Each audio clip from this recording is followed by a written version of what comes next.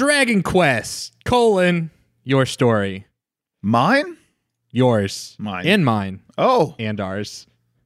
All of ours. Release February 13th, 2020. It's the retelling of Dragon Quest V. Is this correct? I've Yes. never played Dragon Quest, so I'm already. This is In the a dark. faithful-ish retelling of Dragon Quest V from everything I've been able to look up. I'm Nick Nundahl. I'm Dylan Vento, I'm Joe Wetmore. and this is Attract Mode.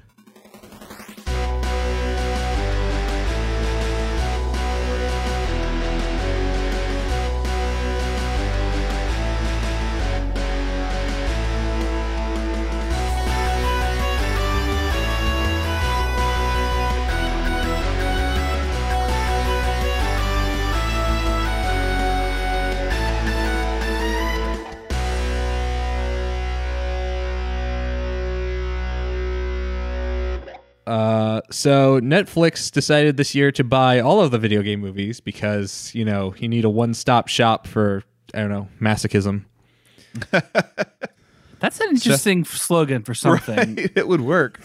I think it would drag in some people. So we just said this is It would drag in some people. people. You're going to need to talk to Dr. Agon after that one. Yeah. Spoilers. Oh, sorry. Well, what else? Let's real quick, I guess. Let's go over that. What else has Netflix purchased? We know Castlevania series is out there. Sure. We know that Pokemon, Witcher. the first movie, has been remade, which will be Yes. in our future and our past. Get hype. In our sites. Yeah. And then, like you said, The Witcher. What else? Is there anything else they have that we're... Ni no Kuni. They also got. yeah. Ni no Kuni. But in fairness to The Witcher, it is an adaptation of the books, not the games. Sure. Yeah. It just also happens to be most widely known as a video game series. Right. And arguably, it wouldn't be a show if it weren't for the video games. So, But didn't they option something else recently? Like, didn't they say like some other Capcom? Oh, I think they said Resident Evil. I think Netflix says they're going to do a Resident Evil series. I would be interested in As that, a actually. reboot, not a continuation of... No, yes, Mila No Mila? Jovovich is going to. Yeah, I don't Well, know. she's gonna come I back. don't know if it'll ever work without her. the final chapter. They have a show called Kingdom on Netflix, which is like a period piece Korean dynasty zombie flick. Okay. Well, Okay. show, and it's All right. pretty rad. So I mean, Yeah. that's That's not a video game though. Yeah. No, I was I'm like, just saying. are you just talking about cool Netflix shows now? Well, it's a Netflix zombie. Let me tell you show. about Altered Carbon. Oh, I see. Season 2. It's a zombie show. So I'm saying Resident Evil actually would be kind of like I could see that Sure. being a show. So Yeah. I wonder if they would do it the live action treatment or the animated treatment though. Oh, interesting. Yeah. But we're going to talk about those movies Yeah. and or shows. And we'll never talk about The Witcher or Castlevania, the two good ones Nope. in that list. Well, we have a really good one to talk about today, though. So we we have do. something I can't decide, honestly. yeah, Is it the best video game movie ever, or is it the worst video game movie ever? I'm Well, not sure. Nick, it's definitely not the best. Yeah. I hate to That's And break it it to Final would you. have Fantasy. some pretty serious competition for the worst. But it does something that we can't talk about yet. But man, this movie did something that made me go, wow, that's different. And Would you look at that? would you look at it, guys?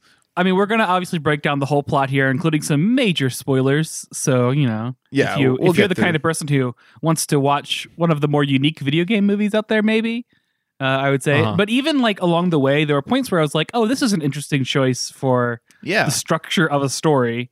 Sure. It didn't necessarily... at least during the movie, I thought it wasn't necessarily doing that much unique. For one thing, I'm not big on Dragon Quest like nostalgia, so I recognize some of the monsters and stuff, but I wasn't sure if I was like missing a bunch of in jokes or whatever. But at the very least, as a generic piece of fantasy entertainment, it was like not bad as just like fantasy standard action fare or whatever. I think what it suffers from is it's adapting a 50-hour video game into a 2-hour movie. And like, that's a huge mistake. You can't possibly get everything, and yet they sure as hell tried. Oh, they really went for the moon on that. this movie was an entire series of an anime show. Like, it should have been broken down into season by season arcs and not what we got.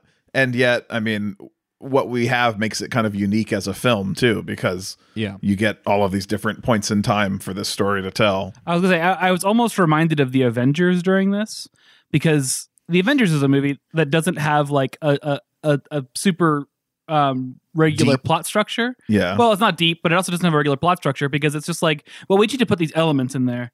And this movie kind of is just like grasping at various elements of a story. I guess I didn't know it was based on a particular video game plot. Yeah. During it, I was like, okay, but I feel like they're consciously aware that they're just doing this to kind of put all these pieces together, and it's not a traditional movie at all, but rather. It felt like it understood what it was along the way, and then it really felt like it understood what it was at the end. Yes, exactly.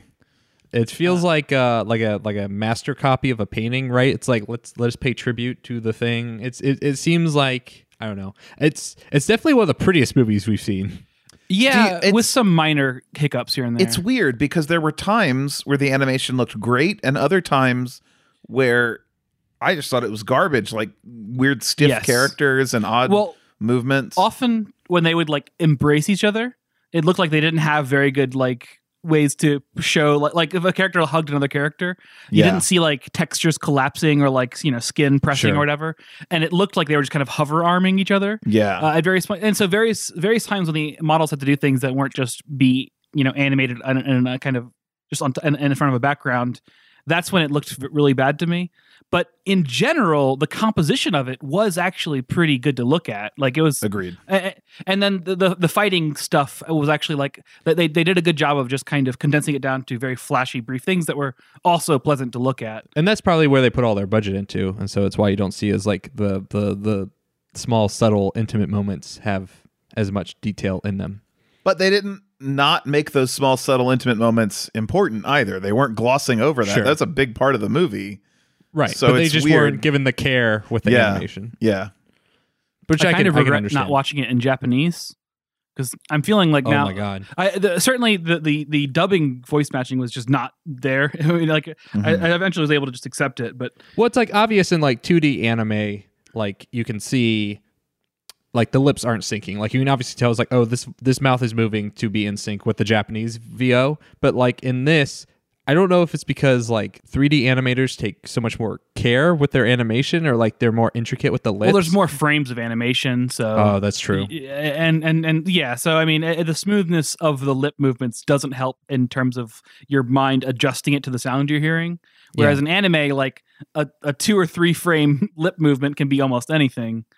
But anyways. Whatever. But like, just to be specific, like about the 3D animation like style or like quality, like I would compare this to like a Tintin or something of that nature, or like if you've seen like the Lupin the Third trailers for that new CG movie, it's like that quality. It's like very, very carefully done, like characters, and it looks great. I think it looks great. I think the probably the biggest distinction between this and big budget films is time that went into it.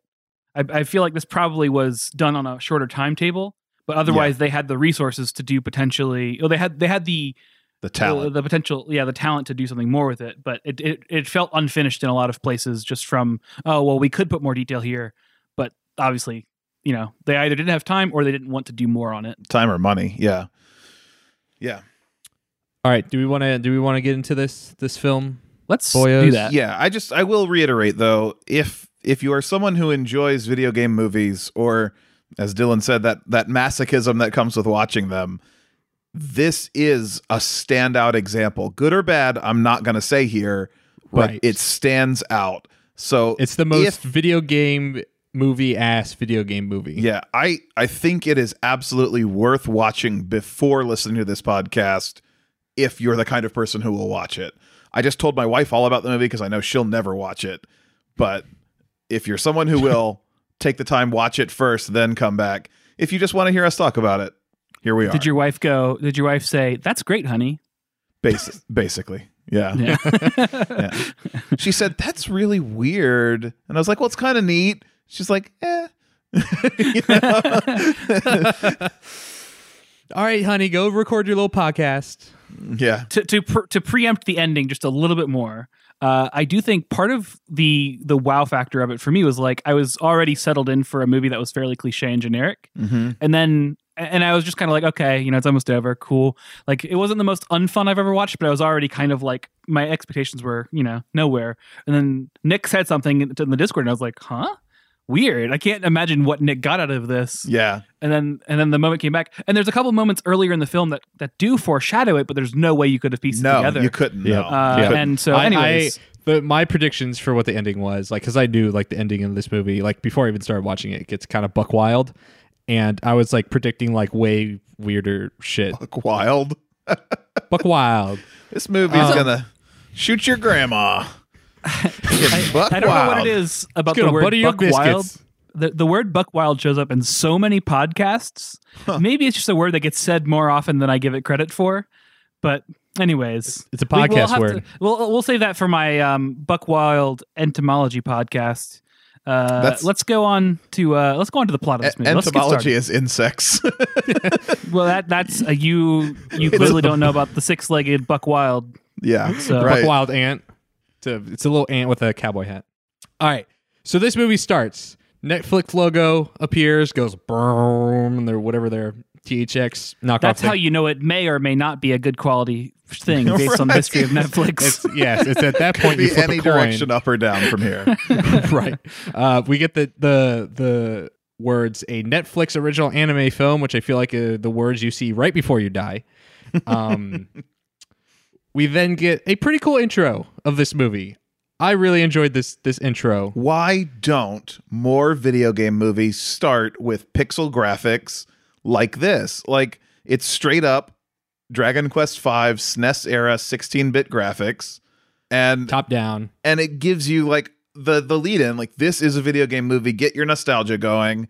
Remember video games? Here they are. Rev up your nostalgia, boys. Like, I don't understand. Mario, the first movie we watched for this podcast, starts with this weird 16-bit rendering that looks nothing like any Mario game ever, except maybe Mario teaches typing.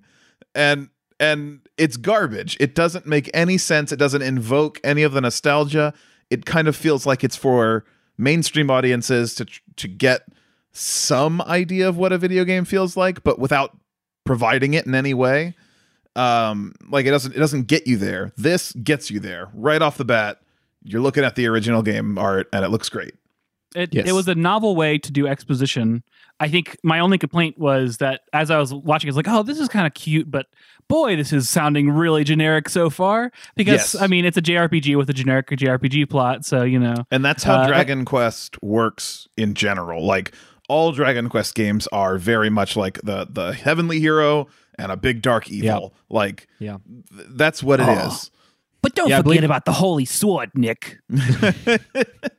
It's in Brooklyn.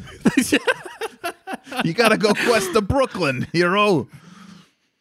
But like the problem with this intro is that you're like so impressed by like, oh, they're doing the thing, they're making it the retro style tribute to the game, is that you don't pay attention to what it's actually saying. Like, I had a really hard time because the actual like subtitles, because they do the subtitle like information box in the pixel art, old style font, but that's all in Japanese. So they're translating it on the top of the screen in actual English. Yeah. So you have the sprite art that's happening, but then you have a dialogue box in Japanese, and then you have subtitles on the top that are both bookending it. So like, yes, wasn't there a narrator? There's no narrator for parts of it. No, not for this. Right, that's right. Yes. Yeah, the very beginning there was a little bit, and then there was like just the text crawling noise. Yeah. And I think that was a mistake. I think we should have had full narration. That's because I'm a lazy viewer, yes, but I do think like draw me into the fact that it's a movie. Don't make me read a book. Well, but also like they reintroduce characters later on that you're supposed to know from this intro, and I just don't, because like I don't have that visual like connection to them. Yeah. And every time they introduced a character, I was like, "Whoa, you're from my childhood." I was just like, "I guess so." Yes, sure, I'll accept that. You'll never know otherwise. Yeah, that's a big problem. So we have Luca, who is the protagonist of this epic. Man, that sounds like a name that anybody would just name a random character in a JRPG. Almost every JRPG they play. Should we mention that Luca, at least for most of the movie, is voiced by Yuri Lowenthal? I don't know who that is. So He is the Spider-Man from the last Sony Spider-Man video game and a lot of other Spider-Man projects, and just huge catalog of voice acting, and generally like pretty good voice actor. He did okay in this. I think he wasn't helped by a fairly bland main character. Yes. Yeah. Not to say there weren't interesting things that happened around his character, but like he was like, and there's so many things that I want to fault for being generic in this, but it's also kind of the point, because nostalgia is very important to this piece, and telling kind of a cliche story is almost also important to the overall thing that this is. So anyways, suffice to say, the intro gives us our generic JRPG hero. His mom was taken away by monsters when he was young. His dad has been raising him as a warrior. And that pretty much catches us up to speed with the like pixel portion, and then we translate over into the animation portion. His mother's name is Mutta Mama. My mother from Brooklyn. She's got the magic sword. God, for someone that hates those dinosaurs so much, I reference them constantly. Yes. Yeah. And then his father, Pancras. Yeah, well, close. I can't help but think of him as Pancreas, but Yes. Pancraz, I think, or Pancraz, Pankraz. At any rate, Let's just call him Pancreas. Pancreas Fine by is his me. dad. Pancreas and Mutta. So he is a warrior. I mean, he is royalty apparently, right? He's Like, that's- royalty they, like- because of Mata, but he is not of the Zenithian line that she is from. So, like, Luca is royalty through them.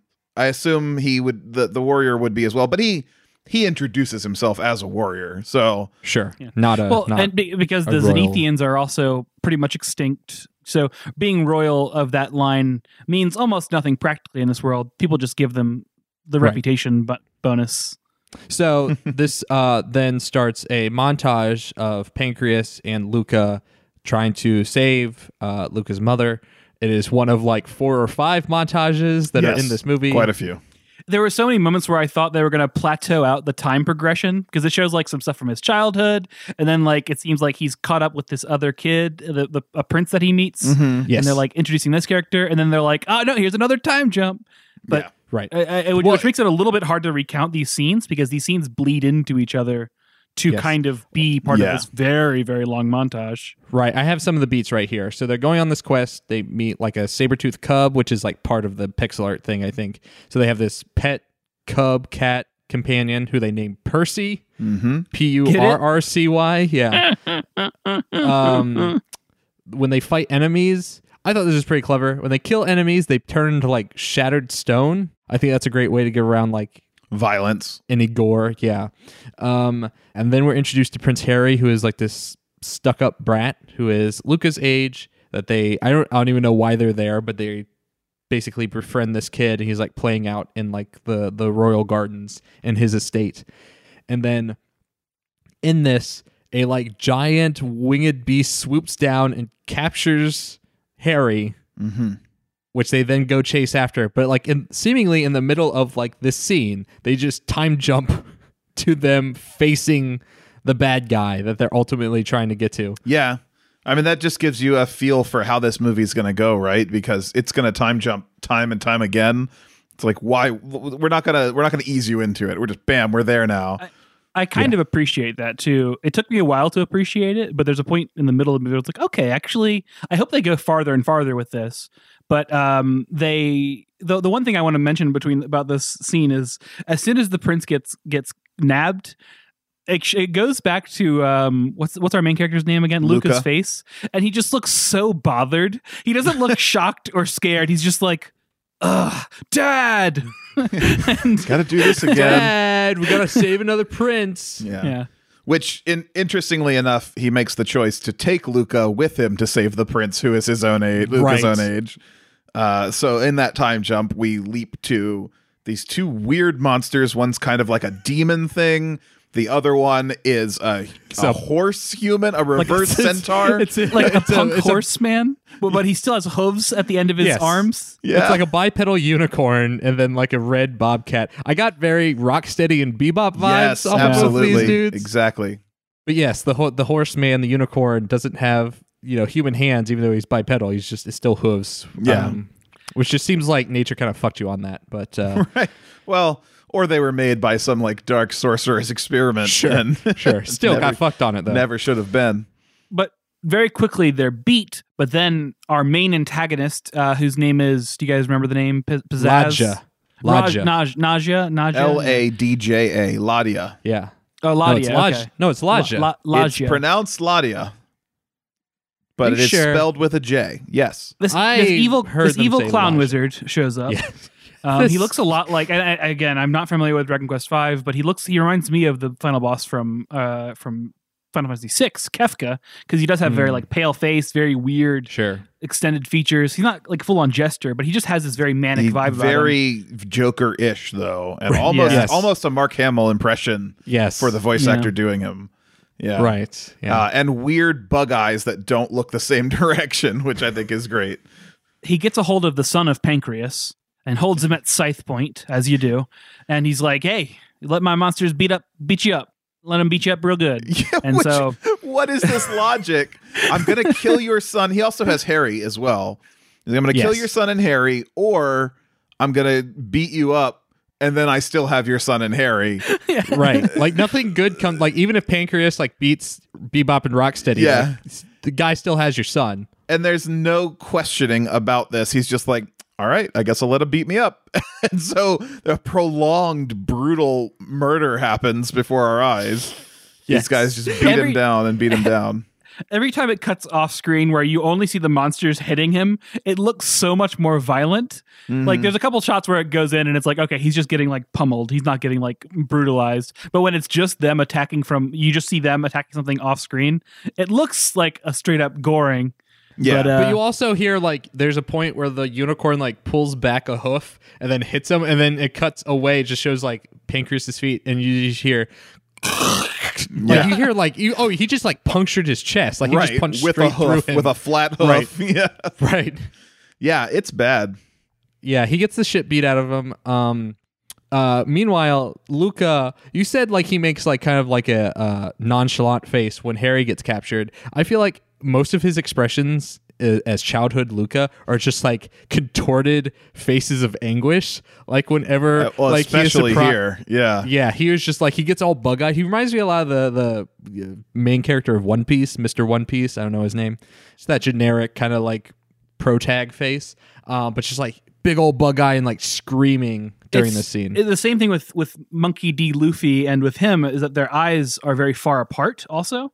More farther apart than your like typical anime character, and so when they go bug-eyed, you have a lot more blank room on the face, and it really just accentuates the weirdness of the eyes. And I think that like they know what they're doing with that, but it does give you that very like I don't know, kind of it's kind of a silly look along with being a look of horror.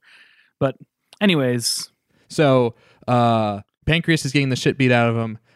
He is like fallen onto the ground, and also like the scene we're in is like basically like that Balrog fight scene in Fellowship of the Ring. It's just like a big stone bridge within like a cavern, and then Pancreas looks up and he's like, Fly, you fools. he goes, listen to me, and then like the bad guy just throws a giant fireball at him and he screams in agony. And he doesn't even get to impart the last words of wisdom. Well, he does. He does. Yeah. But it's after he gets fireballed. Right, exactly. Because Luca goes up to his body and he's like, hey, find your mom. And that's like, oh, that's not very good wisdom at all. But Yeah, I guess all listen right. to my words. Your mom's out there somewhere. Find your mother. In a moment that was actually really dark, the villain was like, all right, you guys are my slaves now. Yes, and, yes. And then they Yes. were. they Yes. were, which is a pretty 10 years. bummer origin. Yeah. Yeah, so that's our next time jump. What I really like about this time jump, they do jump 10 years ahead, so they are older now. They're also like, how come we haven't run away?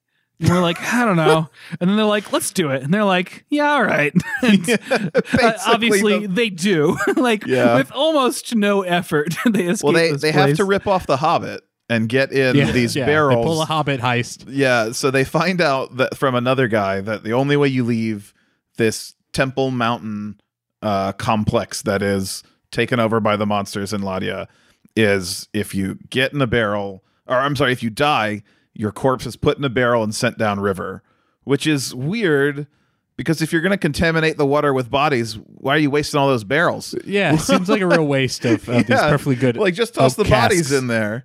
It could be a shipment to like a necromancer or something, though, right? No, Like, it's not though. the barrels. Well, hold on. The barrels could be getting recycled from the town down below because we find out that they drop it down a waterfall into a town.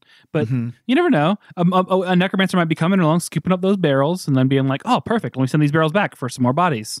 Maybe. So I just saying it's a possibility. Let's not, let's not assume too much about the lore of this world. Sure. that we Let's not don't know for discredit sure. the writers too much. Yeah. Well, they do get away pretty easily using the Hobbit trick. They get caught in the process. They get seen, and they bounce around through the city, defying all physics, and like what would have clearly killed them. They manage to land in a merchant's hay cart.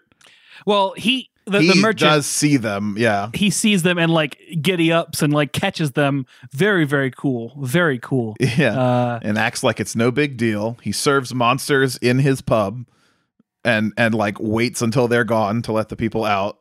The one important detail we missed is that they do pick up another character kind of along the way while they're making their escape through the poop barrels. A little goo, the a little corpse barrels. slime. Yeah, a slime sees them and is like and follows them, and that's just a thing that we'll get back to later. But Right. Can the slimes teleport? No, it seemed like it. They don't teleport in the normal franchise. I don't think they normally teleport. He just kind of like apparitions himself. Yeah. Well, and in all fairness, we do know a little bit more about him, but because he's an important character. But all we need to know for now is that our heroes have in the company a slime following them. But yeah, they've been rescued by this guy who caught them in his hay. He serves monsters in his tavern. His name is Dr. Agon. Don't think too hard about that. It's because he has a wagon. Oh, Dr. Agon's now wagon. I get it. Yeah, Dr. Agon's wagon. He's been spying on the temple from using the tavern as kind of a front, and he's like, I just really hate those guys up there, and he helps prisoners escape, I guess. It's like some part of some sort of like, I don't know, secret society or something where they're trying to. Yeah, like he's a resistance guy. He's like, I opened this tavern to spy on the operation here, and right, like you said, he helps people get out. He's in the resistance, whatever that resistance is. He seems really important, but then they leave. Yeah. Well, so he gets information from them, and then he sends them on their way because it's not safe for them to be there because they've been seen. They're the monsters know who they are, so they got to go. They go to Harry's kingdom first. They drop him off. They're like, all right, goodbye, Harry. You're useless to the plot now. Well, they have a moment where Harry assumes that Luca's going to come with him, and Luca's like, nope, my dad's final words. I got to go see my mom. And Mutta. And then Harry has like his heartfelt like swear oath of fealty moment where he's like, your dad saved my life. I'd be dead if it weren't for him showing up, and he died because of me. I hate the way they play out that scene because they almost make it look like he's going to say something that Luca doesn't know. Like, your dad is my dad, and we're brothers, or like anything, or we're brothers. We got to stick together. Whatever the case, it seems like it's going to be a secret reveal, and it's like, that thing you already know? Well, it's true. and oh shit. But he does say, because your dad saved me, anything you ever need, I'll be there for you. And then we don't see him for a long enough time to forget he exists. Which is, well, I kept wondering, when are they gonna come back? Bring him back in, because I was like, for sure, in a moment of need, they're gonna bring him back in, and the moment of need was fairly artificial. Like, it could have not happened, but it was glorious enough. It's I good, suppose. yeah. So he'll be back. We'll see Harry again. So Luca then journeys home back to his cottage where him and Pancreas grew up. While he's snooping around, we do get the slime in the background. While as he's looking around, the slime pokes its head around trees and stuff like that. And it's just following him. Spy and slime. There's kind of a Where's Waldo moments going through there. Where's the slime? The movie practices some extreme plot expediency because as soon as he enters his childhood home, he stumbles upon, the first thing he does is stumble upon the important secret room with all of the notes about his heroic destiny. Which he only finds because he slips on ice and almost falls on and impales himself. It almost impales himself to death on, I guess, what is a frozen broken pot with like all the shards facing up. I don't understand. I assumed it was like a broken glass bottle or something. Yeah. And so he's like hanging over it and manages to grab on a pulley. If you have a secret room, I don't, the pulley in the middle of the room is the best way to hide it. But Next he grabs to the cooking pulley stove. and it opens up the secret the secret room under the floor rather. And he goes down. And like you said, plot expediency galore. Everything is told to us right there. Well, not every, I mean, honestly, I like the misdirect here, but yeah, the belief that his father held is there. His father wrote a journal entry that says, Mata and he, believe that the Zenithian heavenly hero who can wield the Zenithian blade is their son, which would be Luca. And he's the one who can fight back the evil and save everything. And because Mata was Zenithian, but Pancreas was not. So like Luca is part Zenithian. right. So he carries that bloodline, and he's got sometimes some little gold in his eyes, which is a little shimmer. what you need.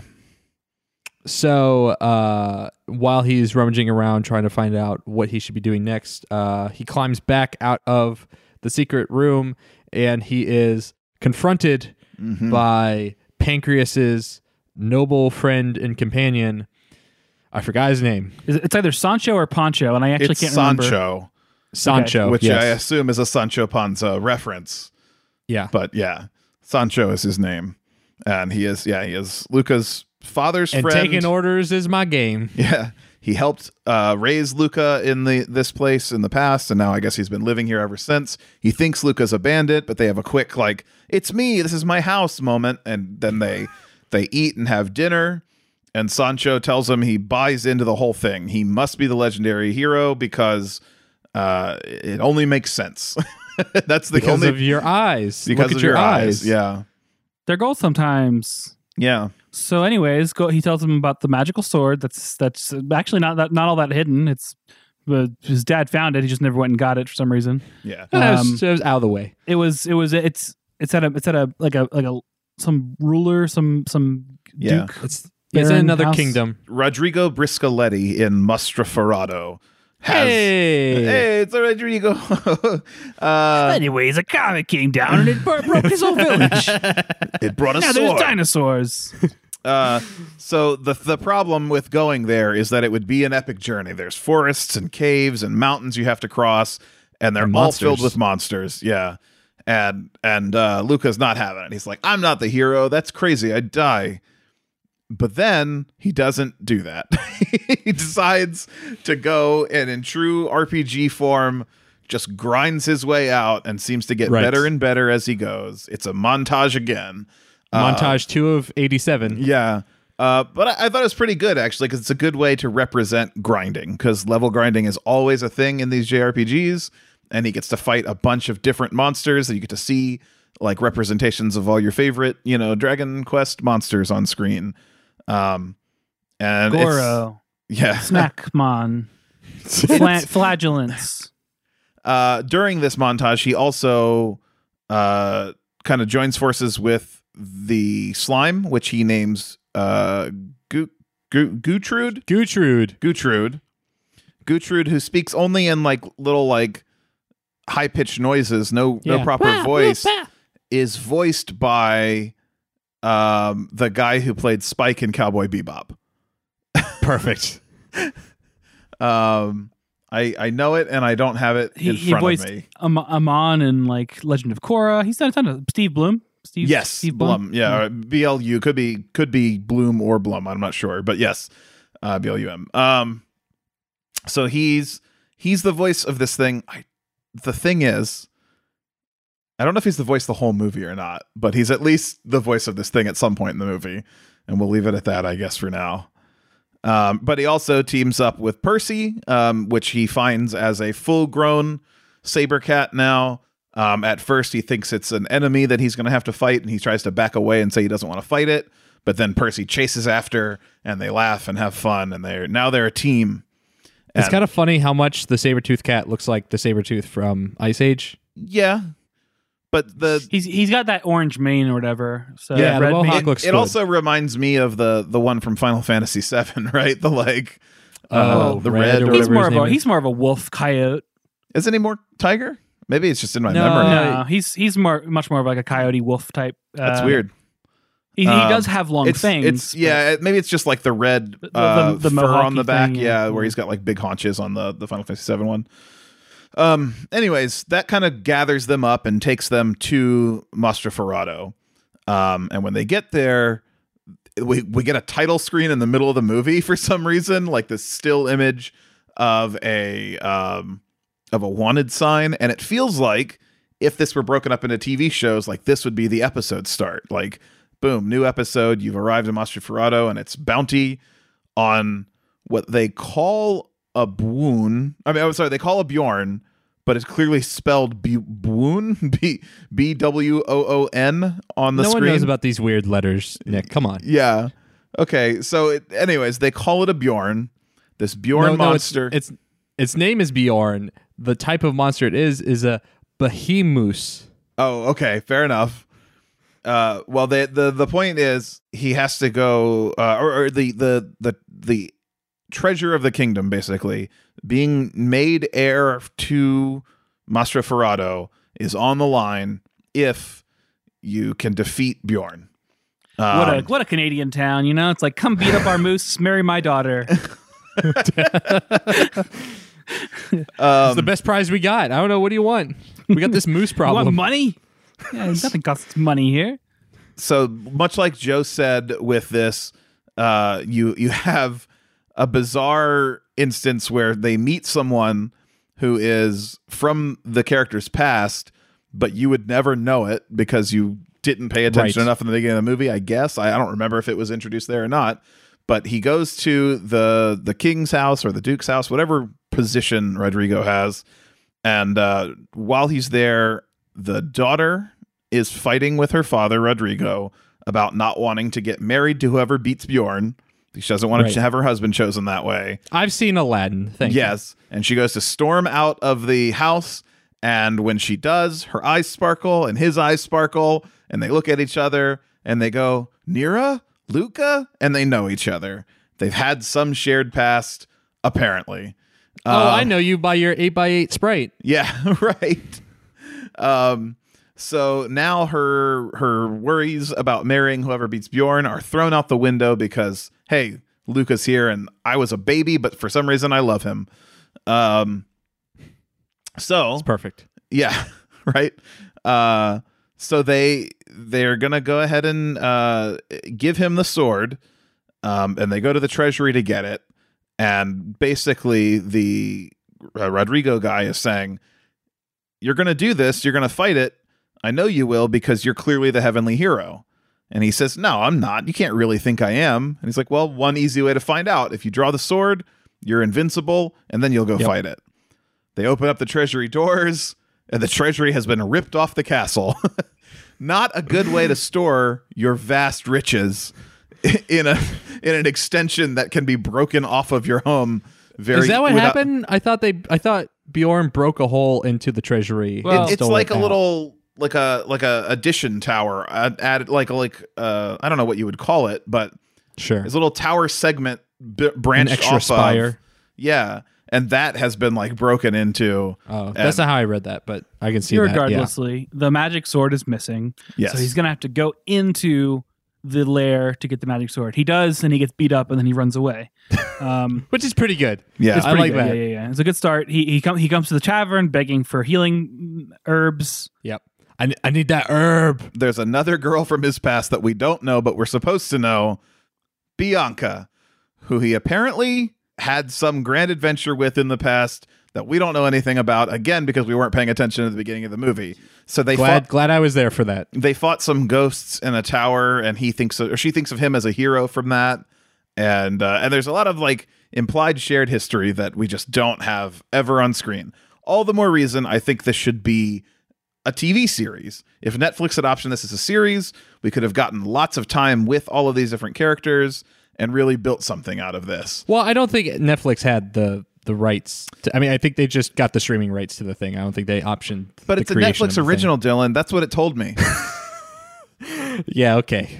Yeah, fair enough. So I blame them. and that Times New Roman font just like took 3 seconds for an intern to scroll that on there. Yeah, this is original. I made this. Let's get jamming though. Yeah, Bianca gives him some of those yum herbs, and he suddenly turns from burnt to healthy again. And they're like, all right, let's do Good that effect. again. I like healing as like magical healing. I like a video game in this context. Totally cool. Fine. Yum. Good. He runs back and he's like, no, don't come with me. I'm going to beat it alone. And he hasn't learned from his last time. Nonetheless, they all go in together to the moose's lair again. And there's a lot of events that happen here. I don't know that we want to do a full play-by-play of the action. No. Basically, they split up. They have a plan. Well, they don't have a plan. They have a reaction. They see the sword. It's like a plan. It's like a plan you make really fast.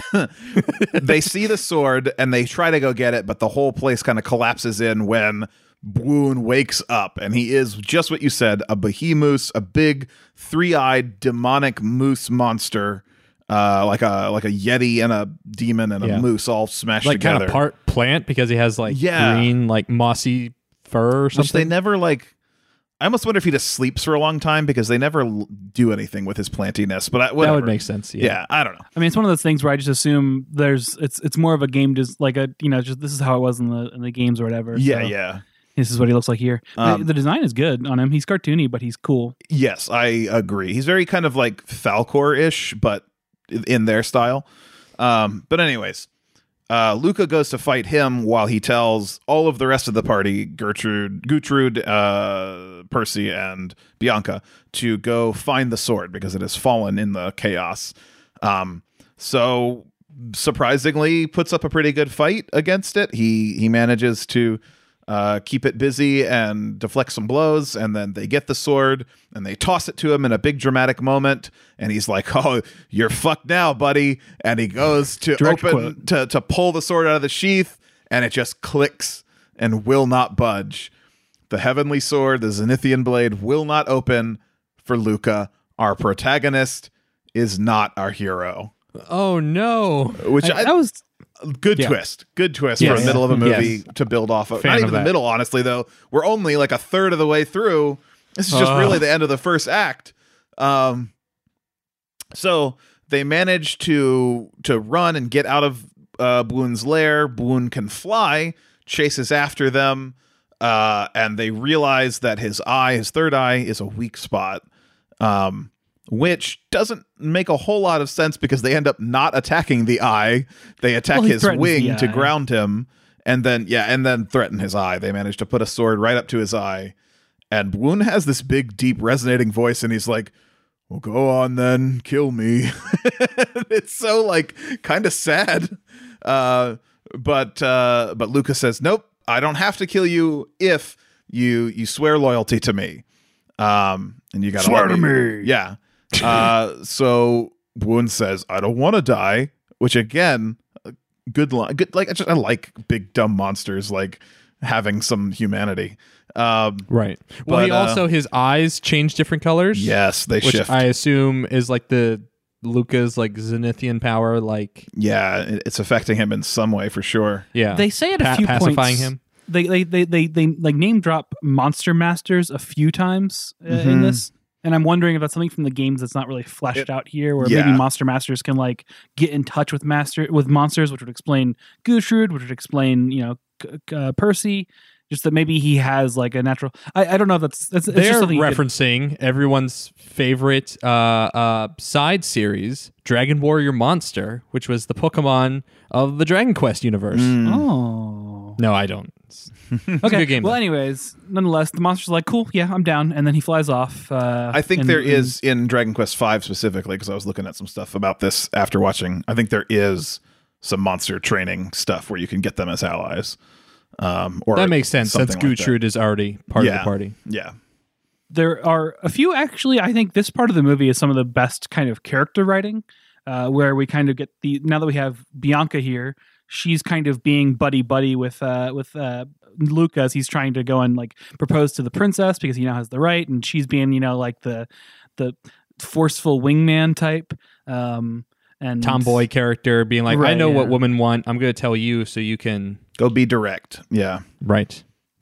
So Luca hosts Luca Direct. He goes up to Nira. Is that her name? Or Yes. I blanked out. And tries to propose and can't. And then Bianca literally walks up behind him and literally walks him through the proposal word by word. Mm-hmm. And he asks, and she says, "Oh, I thought you'd never ask. I'm glad you asked." And then just like wait for my father to be like, "Well, you're married now." Yeah. So they are bound, engaged. They're going to be married, and then I guess Bianca goes and gets. It seems like she gets drunk. Like, she gets real drunk. Yeah, she's yeah. hanging out in the pub. there's a moment right before this as well, just so the audience really does know what's going on, because Luca is like explaining all the great things about Bianca to his new fiance. He's like, "Oh man, she was there with me. She was there with my childhood." And you're like, "Oh, okay, I see what you're getting at, movie." They set this up pretty obviously. But it's obvious, but it is like, okay, but I do want him to be with Bianca, not this princess. Get out of here. She didn't even help fight the monster. So Bianca goes and gets drunk, and he goes back to the tavern, and Bianca's all drunk, and he's like, "Well, I'm gonna go to my room now." And lo and behold, there's a witch in his room with a magic potion. Who that ordered this will for correct me? the plot. It's his bachelor's party. Yeah. Yeah. Party of one.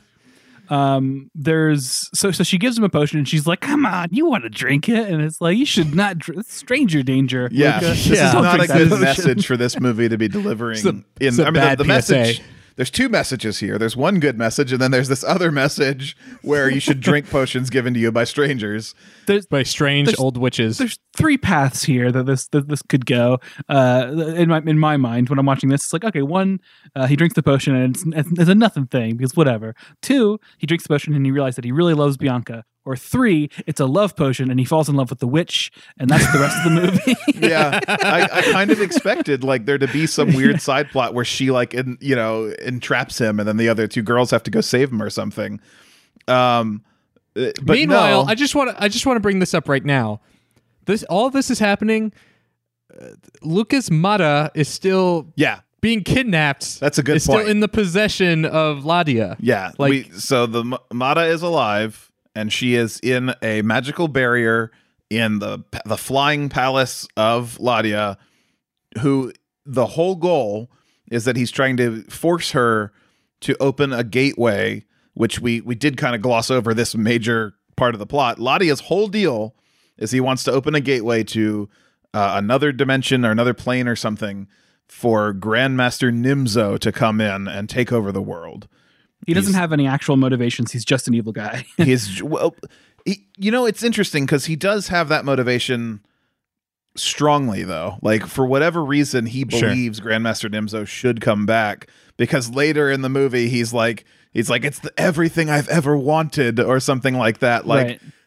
He's not a boring character. no, he's wild and He's crazy, fun to watch. He's but he silly. is one-dimensional. He's like chaos. He's like chaos in the Battle Arena Toshinden movie. Yeah. is what I think of him and as. I guess as an important note on what he's got the mother, but the mother has made a barrier around himself or around herself, and she, in this state, she can basically just hold him off. Yeah. Thankfully, seemingly indefinitely, because like years and years are Right. passing.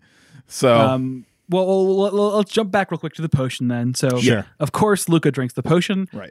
So the witch says the potion will tell you, because I think we didn't say this, will tell you your true heart's desire. You don't sometimes know what you want, and this will make it clear. It shows you that witch body going, ooh. Oh ooh. no. Yeah. But this is also the first kind of hint about the grander plot.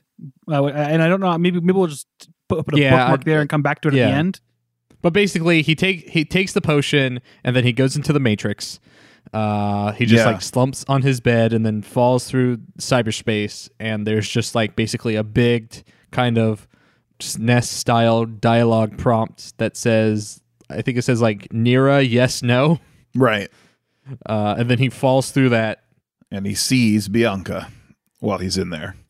And he's like, So- shit. Ah, it shows the wrong one. He wakes up. He goes to the king. He's like, I can't marry your daughter.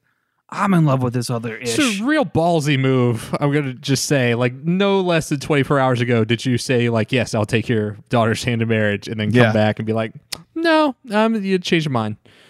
Well, the king's pretty good spirited about it, though. At first, he's a little upset, but then he's like, wait a minute. I'm shouting at the hero of fucking Destiny here. Yeah. So he's like, just pretend I've been mad at you.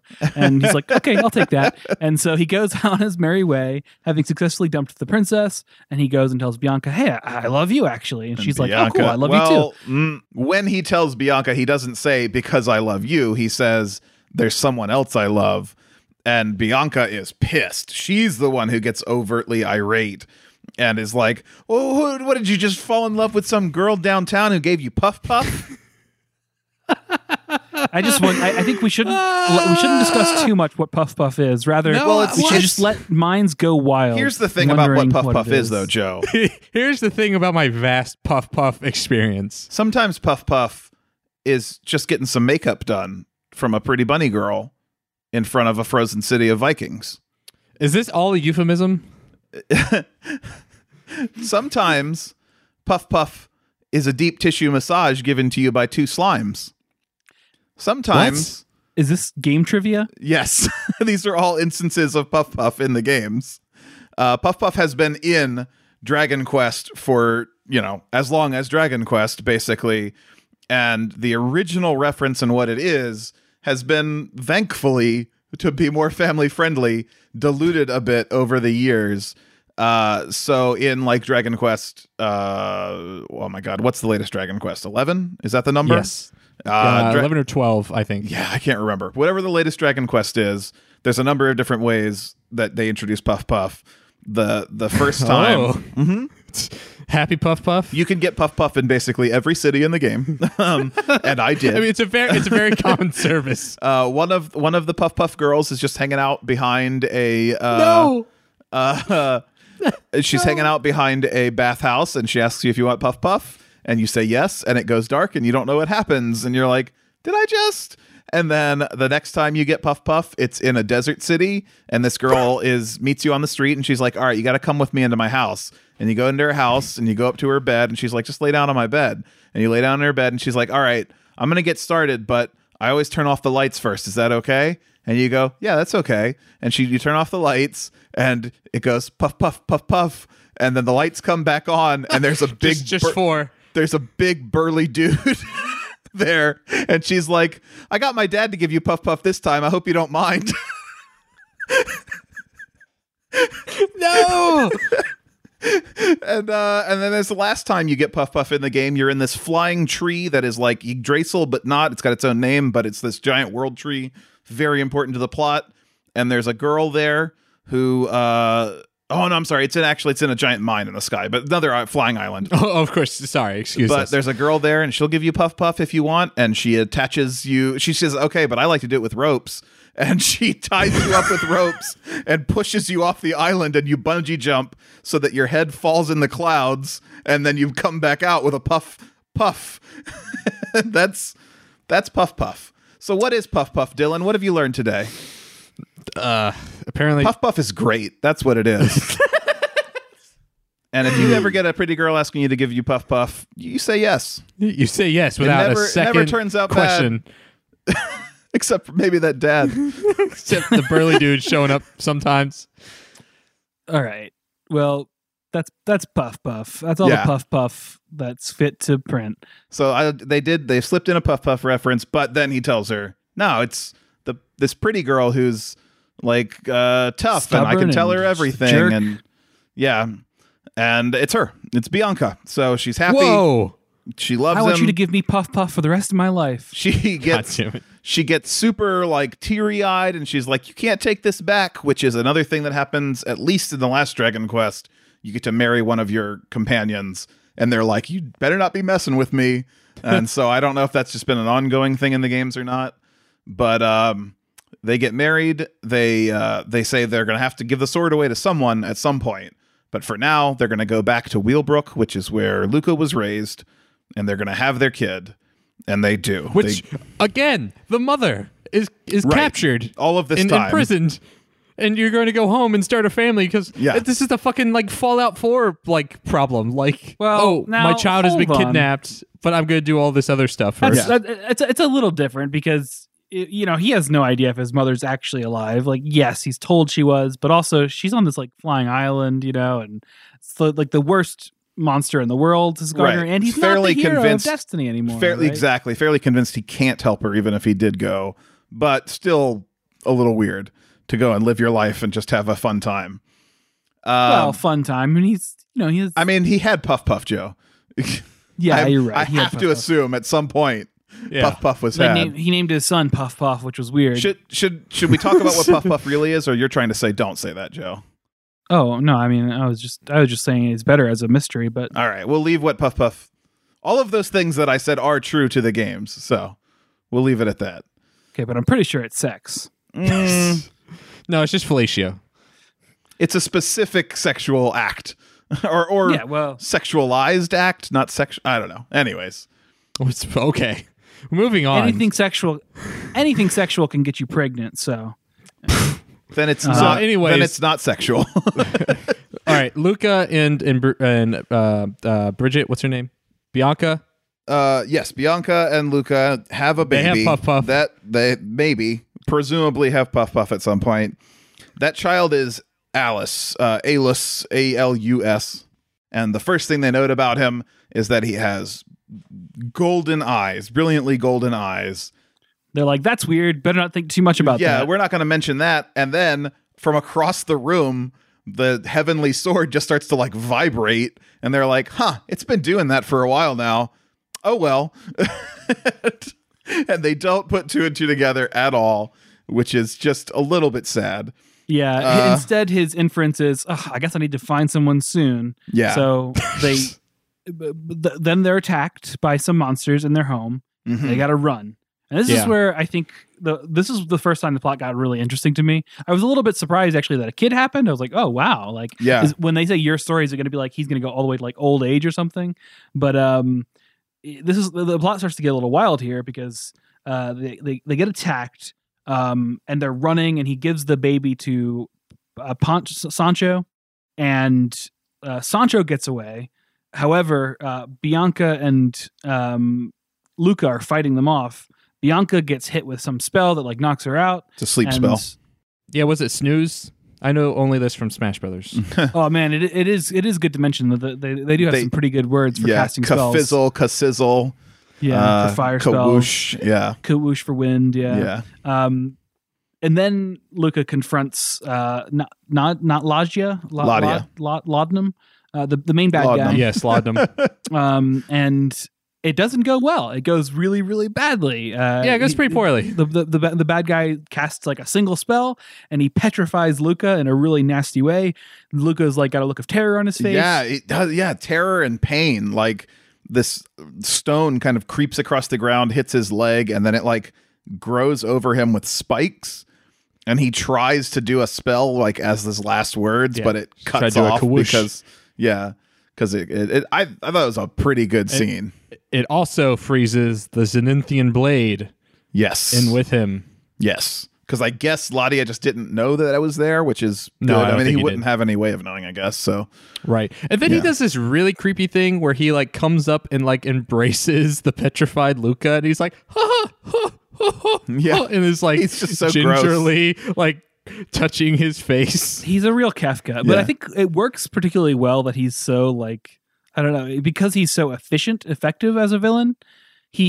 All of his like weird creepy vibes are made that much more creepy. yeah, He kidnaps Bianca, and he's like, oh shit, you're actually a Zenithian too. And yeah, you then didn't he's like, know, but surprise. your parents must have cast a spell on you to cover your eyes, but they're actually real fucking gold too. And he goes Um, bazap, and then she looks in a pool of water, and her eyes go from blue to gold, Yeah, and she's like, "Oh shit!" And Laudanum is like, hey, I'm gonna use you. You're gonna help me break the spell. I need to know there's a Zenithian. So he takes her up to his flying weird castle thing in the clouds. Temple is what they call it. And you learn that the Zenithians can communicate telepathically. So she talks to his mom, and his mom's like, I can't help you, but don't worry, we're just not going to give him the spell. And she's like, sorry, you're kind of fucked though. Yeah. And I'm in here in this super magical barrier that I made. If you could make one of those, could you make one of those? No, you can't. Ooh. It's going to be a bad next couple minutes for you, sister. to reiterate what the plot point is here is the villain Laudanum, Ladia is trying to get the mom, Mutta, to teach Bianca a spell that opens the gateway. Because Bianca won't, or because Mutta won't cast it, maybe Bianca will. I don't know why he it thinks has that. to be a Zenithian to cast the spell is the idea. Right. Yes, so you at least need Zenithian power to cast the spell. So he freezes Bianca as well. He does the same thing, same kind of stony thing, and then he just kind of lets her topple over. And not before she puts up a fight. She like tries to kick his ass, and he just wears her down. Kawizzle, kawoosh, kabash, kabam, kafizzle. She doesn't get as much fighting time as the other characters, but she is pretty cool. Like all the fighters have some unique things they do. I feel like. Well, she's definitely the caster of the party. I thought for sure he was gonna like drop her off the ledge here. Me too. I was like, oh, Me man, too. He's gonna like really murder her. And I mean, it's fine that he doesn't in this case, but I was expecting a little bit more. There was a few moments here where I kept expecting more gut punches with things that were happening because they're like, oh man, they're freezing dudes. Oh shit, this is intense. But then it does kind of cut itself back a little bit because we jumped forward to the kid growing up a little bit. 8 years later have passed. Right. There's like a time lapse. It's over another the shoulder. montage. Yeah. We get seasons passing, moss growing on the statue of lots of Luca. monsters back and forth between warriors and monsters, like marching from to and fro the temple or whatever. But the end of the montage is basically Alice, whatever you want to call him, getting the tool that unfreezes petrified people. Yeah. So not too much time between him actually the parents getting frozen and Alice finding the thing. I wonder in the game, do you play as Alice for a while and you eventually find that at the end of like a mission? It's just the first thing we see of him doing. He's 8 years old. He found it. Done. He does say like, oh, we finally found it, but it's so quick for us. I would think maybe you still play as Luca the whole time and you just miss that 8 year gap. Well, you're frozen, you're unfrozen. Or you have to wait like 8 hours of in-game time. Oh, that sounds frozen fun. in place. Joe, you should design that game. That sounds great. So in Dragon Quest 11 or 12 or whatever it is, the latest Dragon Quest that's out currently, Tales of Elusive Age. There are times where you don't play as the main protagonist for large chunks of time because they're going to go tell a story in a different part of the world and tell some other things. So I don't know if that's just the heritage of Dragon Quest or if that's a thing they did in this one. I got to tell you guys, I've never been a Dragon Quest fan only because I kind of played around it, right? Like I just didn't play those games growing up. I had Dragon Warrior when I was when I was a kid, basically. Right. And I played a little bit of it. Yeah. I mean, it's the first Dragon Quest game, just Dragon Warrior in North America. So I had the first one of those, and I played it a little bit, but I was more Final Fantasy, and I never beat Final Fantasy, but I always wanted to play Final Fantasy more. So that's where that time went. I didn't play Dragon Quest properly until this last one, and now I'm like, fuck, have I been missing out on a fantastic franchise, or is this last one just super, super good?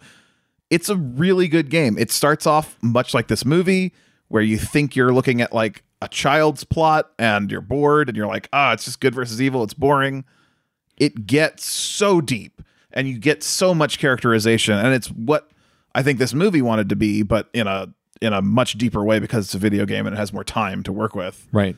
Well, it's telling, right, that when Squaresoft and Enix merged, that Square Enix, the company, did not just like axe either Final Fantasy or Dragon Quest, right? Like they saw value in both of those. Yeah. So it's a fantastic video game, and I assume that because it has this pedigree of what Dragon Quest V was, that could be a thing they did. Maybe they spent time with Alice or not. I'm not sure, but it wouldn't be out of character.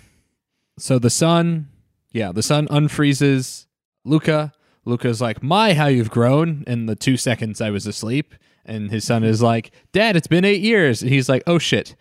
And oh, man, I got to stop drinking so much. The son does have a pretty fun personality. He's just kind of like a little cocky, but also like he can back it up. Yeah, which I mean, it's good. I'm glad he's not another coy like JRPG protagonist, Right. like his dad before him. I know there's connective tissue between Dragon Quest and Dragon Ball Z, or Dragon Ball in general, because the artist of Dragon Ball also was the original artist for Dragon Quest. So, but this does feel like the Goku to the Gohan, like, oh, here's my son, he's super plucky and ready to take on the world, and I'm the seasoned warrior, I must, teach him. But also, like, it must be a real mind fuck to like just wake up and your son is an actual human being. But when he wakes up, they're also being attacked by Cyclopses, and the son is using his dad's sword for a bit, but then he loses the sword, and the dad tosses him the super fancy holy sword, the Zenithian blade, not because he thinks he can open it, but just because he throws it, and he's like, oh shit, I threw him a sword that won't work. And then the son pulls up with the sword, and he's like, oh shit, my son, all this time, how did I not realize all the signs that were there? And you think the same thing, because you're like, it was pretty obvious, dude. Yeah. The son uses the sword, and it's clearly very powerful. It fucks up two Cyclops real hard, makes a big old splash like on the carves ground. a cleft through the earth. Yeah, right. And it's an appropriately jazzy moment for the sword reveal. Mm-hmm. One of the other Cyclops sees that shit, and he's like, "Alrighty, I'm out of here." And I also want to mention that Sancho is still here, which it's been 18 years since he hasn't aged a day. Yeah. Well, also I begin to. He even says, "Why do you look old now?" Yeah, like which again, you just saw your son as an older person. How are you not putting this together, you stupid protagonist? But yeah, I mean, if I were Sancho at this point, I'd be like, I'm too old for this shit. Like, Sancho feels like a bit of a missed opportunity, because he's in a lot of he's like a supportive character in a lot of places, but he doesn't really have much of a character. Right. Yeah. He's got a cool design visually, very much kind of a chubby oafy friend, but he's a Sancho he doesn't really have much of a personality. These character archetypes are all present in the latest Dragon Quest game as well, so I think they just reuse them through all of these games. Not the names, but the archetypes. And it just seems like these writers love these kinds of guys. The big reliable guy is a character archetype that they want to use. And I don't mind it. I'm okay with it. It's familiar. It's friendly. Why is it familiar, Nick? Oh man, that cut deep. Well, all right, whatever. Jesus, I'm just saying, I like it. So, what happens after this, though? I mean, obviously, they know. They determine that they need to get the help of the Zenithian dragon to be able to get them collectively to take the sword, take the heavenly hero up to Mada, and stop all of this bad stuff from happening. Right. Just to clarify that Ladia's temple that he has built in the mines are on this giant cliff tower thing. It's this kind of cool design where it's a cliff that rises up. There's actually a floating island next to that. Yes. That's what I was going to say. And then there's the temple itself is a floating island that's opening a portal in the sky. Kind of like a Grinch mountain with a floating temple up above it.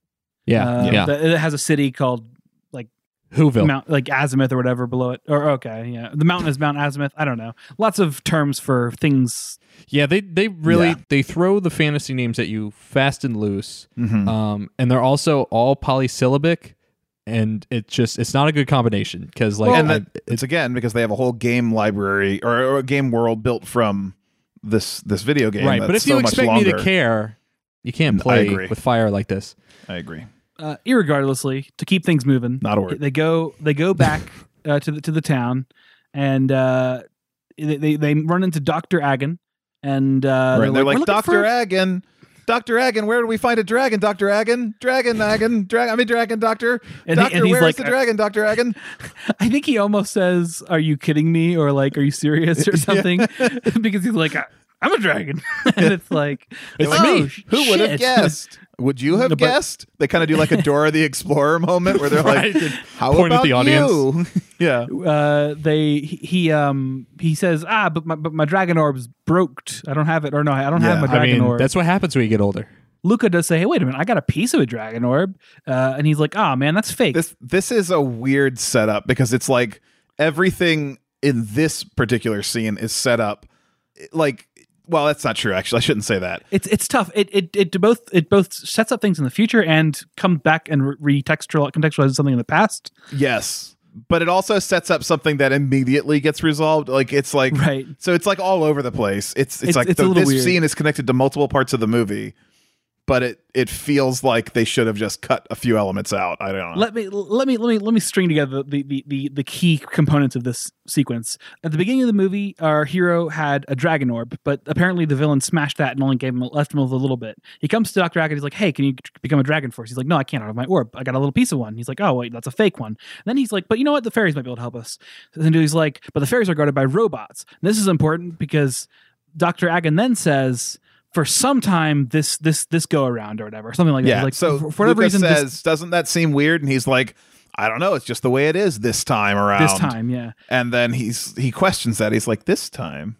And you don't really know what that means, but bookmark that for later because we got to go meet those fairies. So he goes and he beats up those robots, which the robots are actually, the design's pretty cool. So Yeah, I like 'em. There's not much to say plot wise in this moment. He just uses the robots. He does have a really silly moment with our little buddy Gertrude, where he's like, "You know what to do, Gertrude," and then Gertrude jumps up and catches a high velocity crossbow bolt shot by a robot with his teeth, and then Luca grabs on and uses it to catapult himself to an entryway to the fairy Sure is domain. a good thing Gertrude actually knew what to do. Right. Yeah. And he happens to fall on the right trapdoor that drops him into the fairy kingdom. The fairies are like, whoa. We can't help you do all this stuff that you want to do with like defeating the big bad guy, but we can send you into the past to make things right. Yeah. So they send Luca Hold on. back. I just want to stop right there because there's this moment where she says, "You're looking for this, aren't you?" and holds up this dragon orb. And he's like, "Yeah, that's exactly what I'm looking for." And then she says, "It's a fake." Why?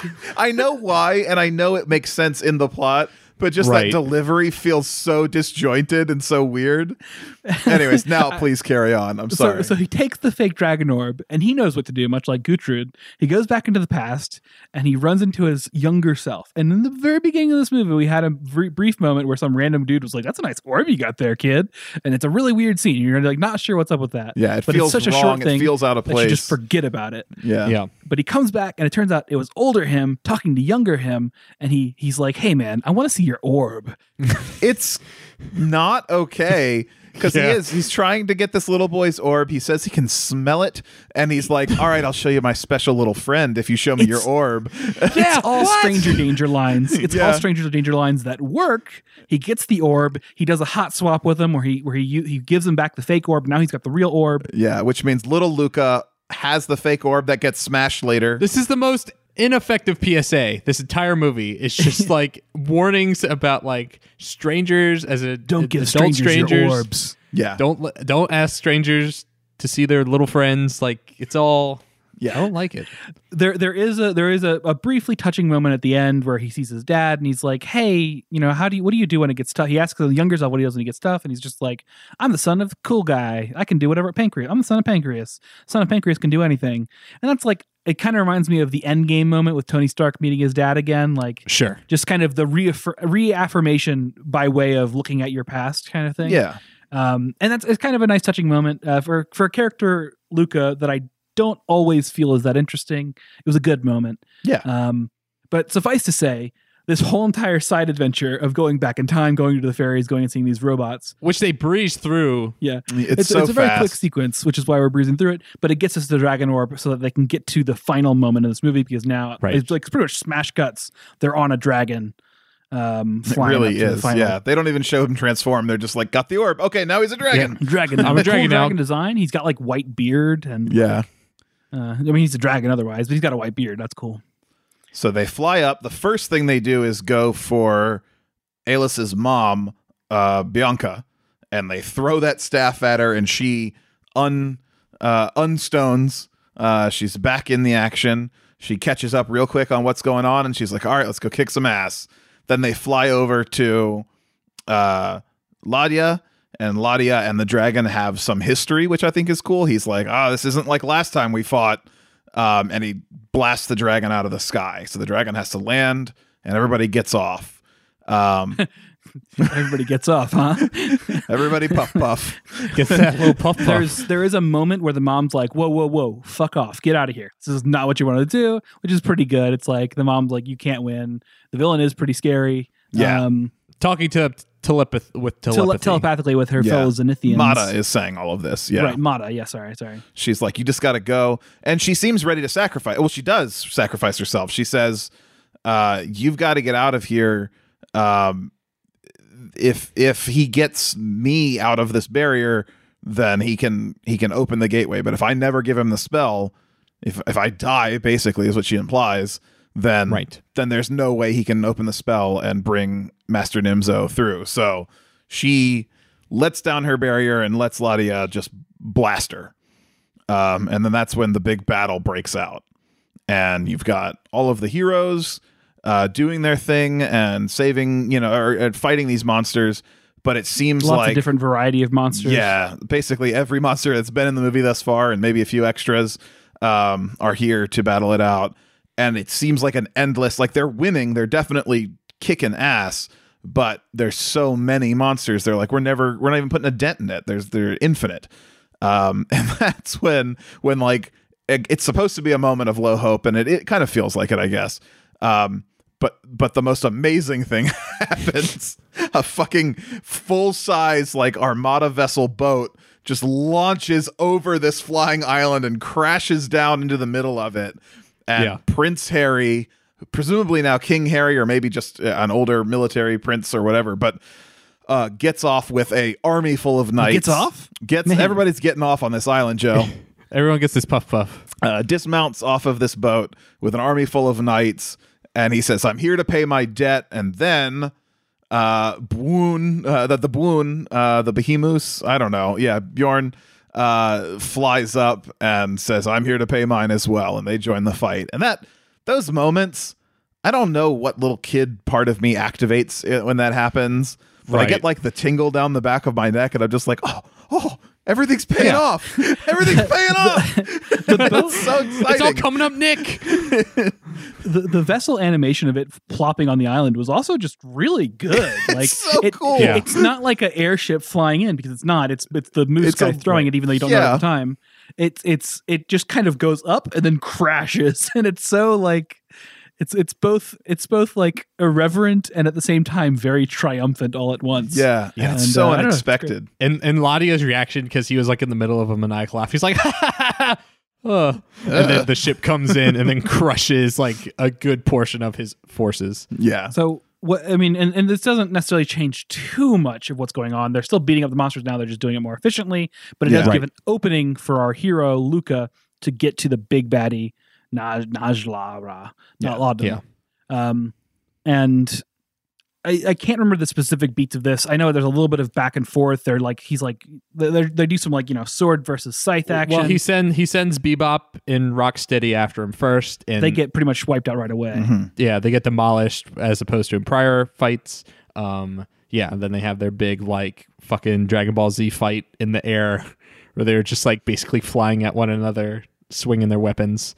Like we said before, the fight animation is good. I was never bored by any of these fights.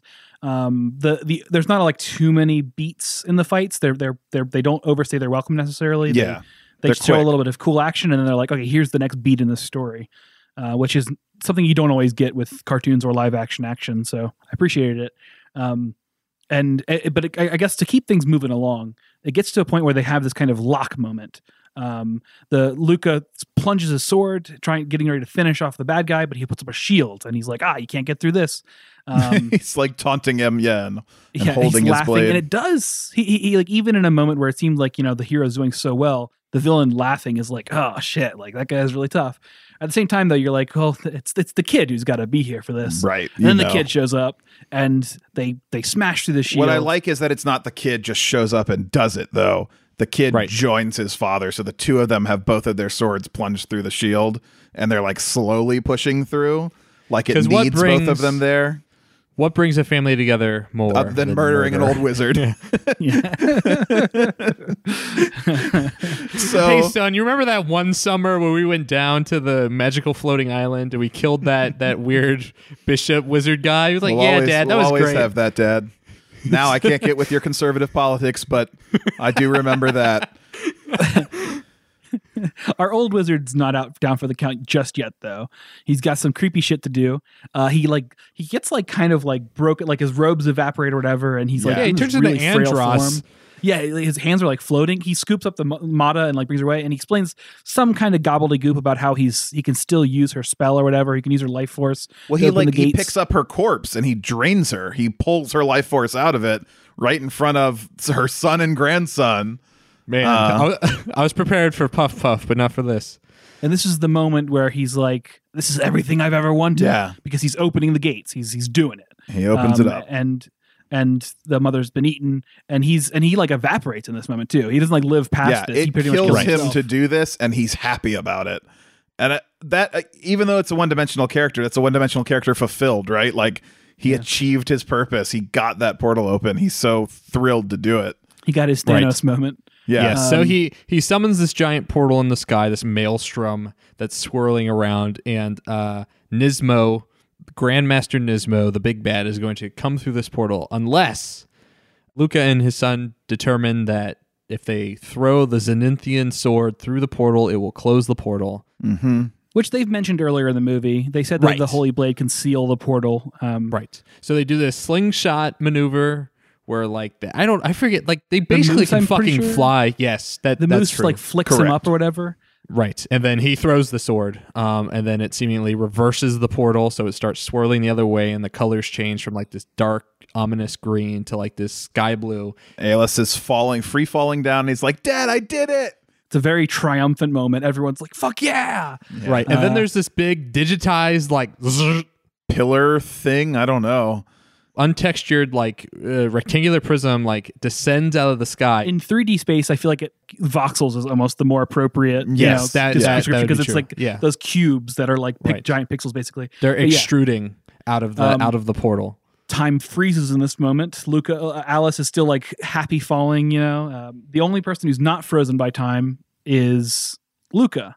It's a good pause here too. They go through all of the characters who are frozen, and you can see joy on their faces because the tide has turned and they've won, but they're all like in combat still, and like the movie lets you really wonder what the fuck is going on here. Well, and here's the other thing I like about it, because the digital effect, you have time to kind of guess what it is. It's like, okay, this is a video game. They had that scene earlier where he did the trip, or he like took the potion, and it was like very digital, and you're like, oh shit, that wasn't just for fun flavor. That's because this world is digital.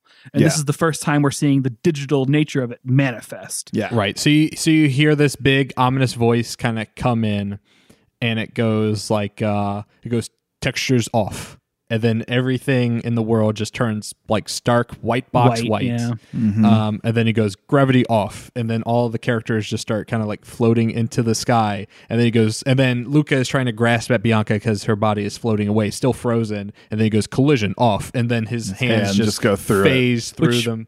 Brilliant kind of horror moment Yes, here, because this so is like good. a How character's horrible would that reality be? falling apart. Oh, I love it. And it's so almost out of left field. Like, I mean, like in terms of the like, it makes sense based on a few things that they said earlier in the movie, but at this point, it was so hard to expect anything like this happening that it is shocking. But also, the characters' reactions feel so genuine, or Luca's reactions feel so genuine Because he's the only one. Yeah. Yeah. There was a lot of possibilities running through my mind about this. Is just like he's beaten the game, and now because the game is over, like this is the end game, his world is actually going to end because he saved the day or whatever. But what it turns out is that attached to the bad villain Nismo was a virus put in there by one of the programmers of Dragon Quest. I think it said someone who hacked the game specifically. Yeah, I think it was a hacker. Okay, as a hacker. Yeah. And they say a few lines are exchanged about how the hacker resented the inhabitants of this world. And this virus was put in there to be an asshole, basically. To delete the game once the end state was achieved. He's just going to delete everything. Right. And this is a moment where Luca is confronted with this guy, and this guy is just revealing reality to him. He's saying, "Hey, you're a player in a VR game. Basically, your memories have been kind of temporarily wiped." We get a little bit of an aside to Luca in like modern day. Well, I guess like shortly into the future, where VR has taken a few leaps forward, and he's like jacking into the game with some, like a park, like a Dragon Quest convention park or whatever, I don't know, and that he's saying, I think I'm going to go for Nira this time instead of Bianca. I always go for Bianca. And there's just a few moments of back and forth with the guy who's kind of operating the VR. He's like, Luca's like, I always name my characters Luca. I want to be Luca. And then he's like, oh man. And also, can we have some robots this time? He's like, and sure, which we'll put those explains in. the aside of like, okay, you're starting to realize, oh shit, this thing loops. Some of the NPCs kind of recognize the loop and even will meta reference it sometimes with, oh, there's robots this time for some reason. But also, like, as a game developer, I can only imagine if like a player was like, can we add robots? And you're like, fucking damn it, my goddamn fantasy game. There's goddamn robots. I just want to say there's also a reference there when Mata is talking about how dire the circumstance is. She's like, it's different this time. He can delete everything. Or she doesn't say delete because that would be too obvious. He can destroy everything. He can destroy the world this time. I don't know why it's like this. So, and then the virus mentions she was onto something. I don't know how she knew. So like, there's even a deeper layer to this where what we learn is that Luca is playing a game and the virus says, just go. You're done. I'm deleting everything and you don't matter. None of this matters because you have a life out there. This isn't your real life. And Luca says, no, this is real to me. I was young. I played this game. It became a part of my life. These stories matter. But not only was it real to him, but apparently it was real to Mata too, this virtual entity who like felt fear and could recognize that something was happening to her world. So there's like multiple layers of storytelling there and what's actually happening. But Luca, it's also pretty relatable. Like, I mean, for me, he says at one point, like, reality is just another reality, right? Like, yeah, he's like, this isn't fake. This is just another reality. Yeah, exactly. And that's something that I in random philosophical, like, just yakking with friends, I'm like, whatever, like, book reality is just as cool as real reality sometimes. And so I was like, oh shit, I really like the end of this movie. I know. But it's so left field too. the way like the texture of dialogue changes in this moment too. The virus says shit like "get good, loser," and he doesn't talk like any of the other characters in the movie. He's like, just grow up, nerd. Everything is so much more jarring, which really drives home, I feel like, the effectiveness of this ending. Yeah. And I guess, I don't know. I mean, there's so much to say, but we don't need to spend all day on it. The big moment is that during this, like, the showdown between these two, Gertrude, for some reason, is able to manifest while everyone else is frozen, and then turns, and what has been making little noises the whole movie suddenly has a deep, manly voice and as I was built as an antivirus program to help protect this world. I'm a Digimon. I will help you. So Gertrude manifests a sword, which is an antivirus program that Luca can use. It also happens to be Erdrick's sword from the Dragon Quest series. And he takes Erdrick's sword and stabs the virus and destroys it. And the world starts to slowly re-manifest. Everything comes back. And then we're treated to the end of the game, basically. But through the awakened perspective now, Luca knows he's in a game, but he still plays his part. He knows that once his family returns home, he's going to leave this world, but he's kind of content with that ending, which is kind of like being content with death in a kind of awesome way. Like it offers so much more than this movie should have been able to offer. Right. And the only way it could have offered it was to some extent, by being the generic thing that it was for so long, by kind of playing to a very lulling nostalgic you into core. A false sense. Yeah, a false sense pulling of the curtain out or the rug out. Yeah, it had to almost be a pretty by the numbers affair until it got to the end, which man. Yeah. Oh wow! You could also easily see a world where they couldn't stick the landing on this. Like you could see, And it wouldn't require much, right? It would just be like, oh, it got a little too referential, or like, I don't know, they didn't treat like the taking the tact of like, oh, we're going to treat like the player with some respect. Is like, oh, I have this great nostalgia for this game, et cetera, et cetera. Like, so, and that is the heroic triumphant theme tone that it's hitting on. Like, but you could see them like if they pressed on that point just like a little less or even a little more. Yeah. Like you could see it like just shattering. I think the other way they could have done this poorly would be that the villain was another fight. Like they could have still made this kind of a fantasy affair. Instead, they made it kind of a horror affair and a dialogue-driven moment. Like it was a back and forth about the nature of reality and what's worthy and what's not, rather than being in a lot of anime when world-shattering stuff happens, it's just another big bad to beat up with a sword. Right. Which is what the original game is, right? Like in the original game, the Dragon Quest V, when Ladia is defeated, the real villain appears and you have to battle Nimzo, and it's just a big fat demon and you just fight it and it's a hard fight. This is Pathos. This is a completely different take on it. And he does beat him with a sword, but it's basically a metaphorical sword. Yeah, it's not like it's not a big sword fight or anything. He just takes the antivirus. The defeat is the choice to not log out and give up on this world. It's to keep being a part of it. Right. So we get our fanfare and everyone is happily ever after. I have a question. If this is all VR, right? This is a VR rendition of a Dragon Quest V. Yeah. Did he VR fuck Bianca? Oh yeah. Excuse me. Excuse me. VR puffed her. Yes. Let's not be graphic. What I want to know is what was the guy watching him in the VR world scene? Because you have to, right? You have to make sure they're safe in there. If someone's having a heart attack, that'd be a PR nightmare. So you have to be participant to everything they do. I'm wondering if it's also like what's the Rick and Morty game where you live through the life of like Brad or something, or whatever. Yeah. Like how much time was he in there? Was this over all of just like an in hour, a seconds, or is it like that's what the virus said. The virus said like, oh, you think it's been years, but it's only been a couple hours. Okay. Yeah. All right. I missed that because I just kind of had this vision of like they crack open this dome and like a unholy funk rolls out. He's been in there for weeks. Yes, it's just a corpse, emaciated corpse. Yeah. I mean, an interesting ending would be him like rejecting reality. It wouldn't have been like as touching, but if he had like chose to stay in the game world and people like went back to him in real life and he's just in a coma, you know. But I think the ending they went with, it's a little bit saccharine, but it's also like it's pretty rewarding. It feels like, right. It's a nice, yeah. I think it works. I do too. I mean, we started this podcast. Right before I told Dylan, I was like, I wish I had more time to digest this because I think my opinion just over the course of this podcast has become so much more positive in having to restate the movie. I've been like, oh yeah, I really did like that. Oh yeah, I really, really did like that too.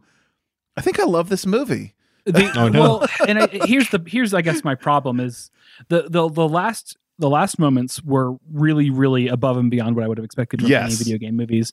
The journey to that point, while it wasn't bad, it also wasn't great in my mind. There were standout moments. The but pacing it was still is just weird. The characterization is too like just brunt force. You know, like it's this is this archetype, and he's going to do his thing, and you don't really get enough time to care about how that character is or isn't. It's tough. So I agree. Script could have still used some work. I think it needed to maintain some of the elements of kind of cliche and things like that building along the way, but it still could have, the journey to the climax still could have been better. That said, it's still better than most video game movies. Mm-hmm. It is really, really hard to judge because following a conventional narrative, the majority of the conventional narrative is not that great of a movie. Sure. But judge it we shall. That's what we must do. And I mean, I guess, so, you know, a lot of dings along the way to the finale, but the finale really does score a lot of points. Yeah, for this and would movie. you say that finale was what, like 20% of the movie? I would say, yeah, it's a good 20% of the movie, which only seems fair that, you know, if you're looking at like out of 10, that's 2 points for the movie. So I'm going to go ahead and give it a 2 out of 10. Really, and I think that compares favorably to the other films because a lot of the other films don't necessarily have 20% of a good movie. They have like 2 good moments. This 20% of this movie pretty good. So yeah, 2 out of 10 for me. What about you, Nick? What do you think? I'm going to give it a Dragon Quest 5 out of 5. I'm going to give it a Wow. perfect score. It's not a perfect movie, but it is an experience. I went through this, and I am a changed person at the end of it. I was surprised. That's huge for me, and it had heart, and it was relatable, and I really like it. I would tell people to watch this movie, and that's almost a first. It's what, maybe a third, really, like third time I would ever say that on this podcast. I was thinking that the few movies that I would actually recommend to people from what we've watched are like Mortal Kombat, of course, is something I've always been like, yeah, watch Mortal Kombat. But the Final Fantasy movie was another big surprise for me. Yes, yeah, sure. And that had its own flaws, but So was JRPG so creative. movies, they're doing pretty well in our books. surprisingly, yeah. Well, what other JRPGs have we watched, if any? Have we watched just Final Fantasy and this one are the only? Well, Pokemon, I guess, counts. Yeah. Digimon to some extent, but what have we seen? Not too much. I mean, we're gonna have plenty of JRPG animes coming up, I'm sure. Yeah. What did you think, Dylan? What was your score? I would give it a Dragon Quest 5 out of Dragon Quest 11, which is the most current one. All right. Not quite as impactful for you then. I mean, I think the ending was interesting, and I think it was heartfelt. I appreciated it. Kind of is in, I wouldn't say the same throws as like Wreck-It Ralph. It has some of the similar vibes as that, but I still haven't seen Wreck-It Ralph. Really? oh, it's good. You should watch those. But yeah, I think the fast forwarding stuff kind of got to me, and I don't know, Puff Puff. What I'll never understand Puff Puff. I don't know. I gave you a pretty good Dylan. description of what Puff Puff is. I don't understand. You took me on a Puff Puff journey, that's for sure. Well, yes, I did. Everyone Nick got off. Puffed Dylan. Wow. Oh no. I mean, the weirdly, I think I enjoyed the time skip stuff almost. Like I kind of appreciated that the pace of the movie was weird because it almost gave me something to latch onto early on, where I was like, oh, well, we're just doing more stuff here. We're just kind of like breezing through, character histories. We're cutting out fluff, and the movie did do a lot. Like there's in an hour 30 minutes, there was so much plot. The problem is the plot was for the most part stock fantasy plot because it had to be until the very end, and that. It's like okay, you're being very efficient with your time. At the same time, all this could be better, and then it was better. And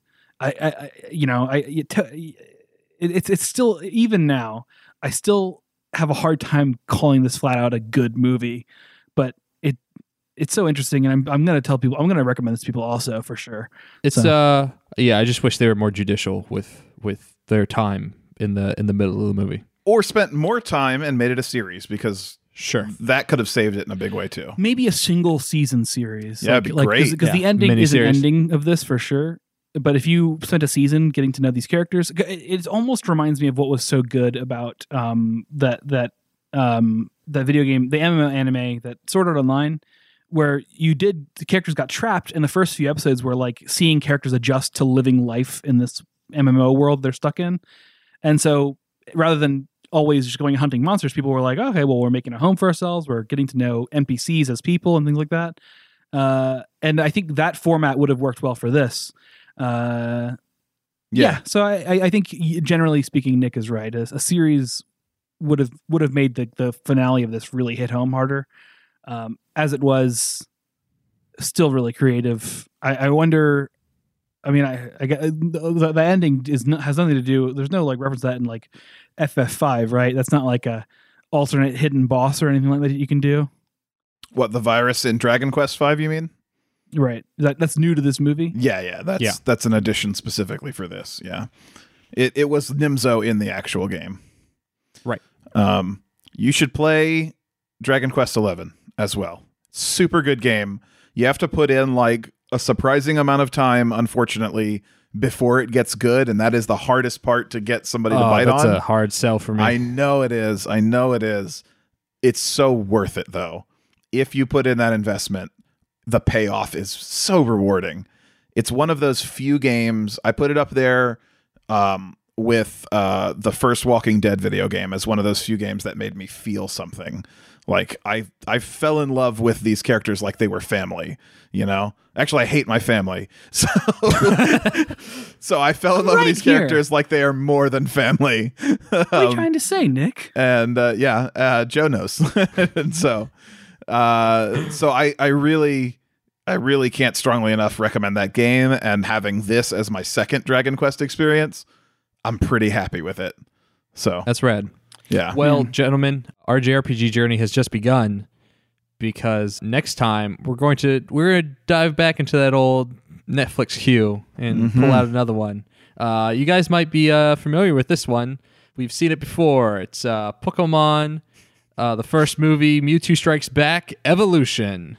Yeah. Oh man, like Evolution, like in the game. Oh, gonna be a short episode. Yeah, I think so. I think we'll just focus on the changes, the major changes. Treat it as like a companion piece. Yeah. Of which I'm pretty sure there are very few major changes. Yeah. Like from I'm what curious. I've heard. I haven't seen it yet, but yeah. Well, I guess we'll know soon enough. We will. I wonder what they'll do about that. The fact that Mewtwo tried to destroy the world in the English localization as opposed to the Japanese one. Or the fact that he erased a bunch of people's memories without having their consent. Well, that's a good part. I like that part. Keep that. That part, that's good shit. But everyone wipe their memory so we can watch Pokemon the first movie for the first time next time.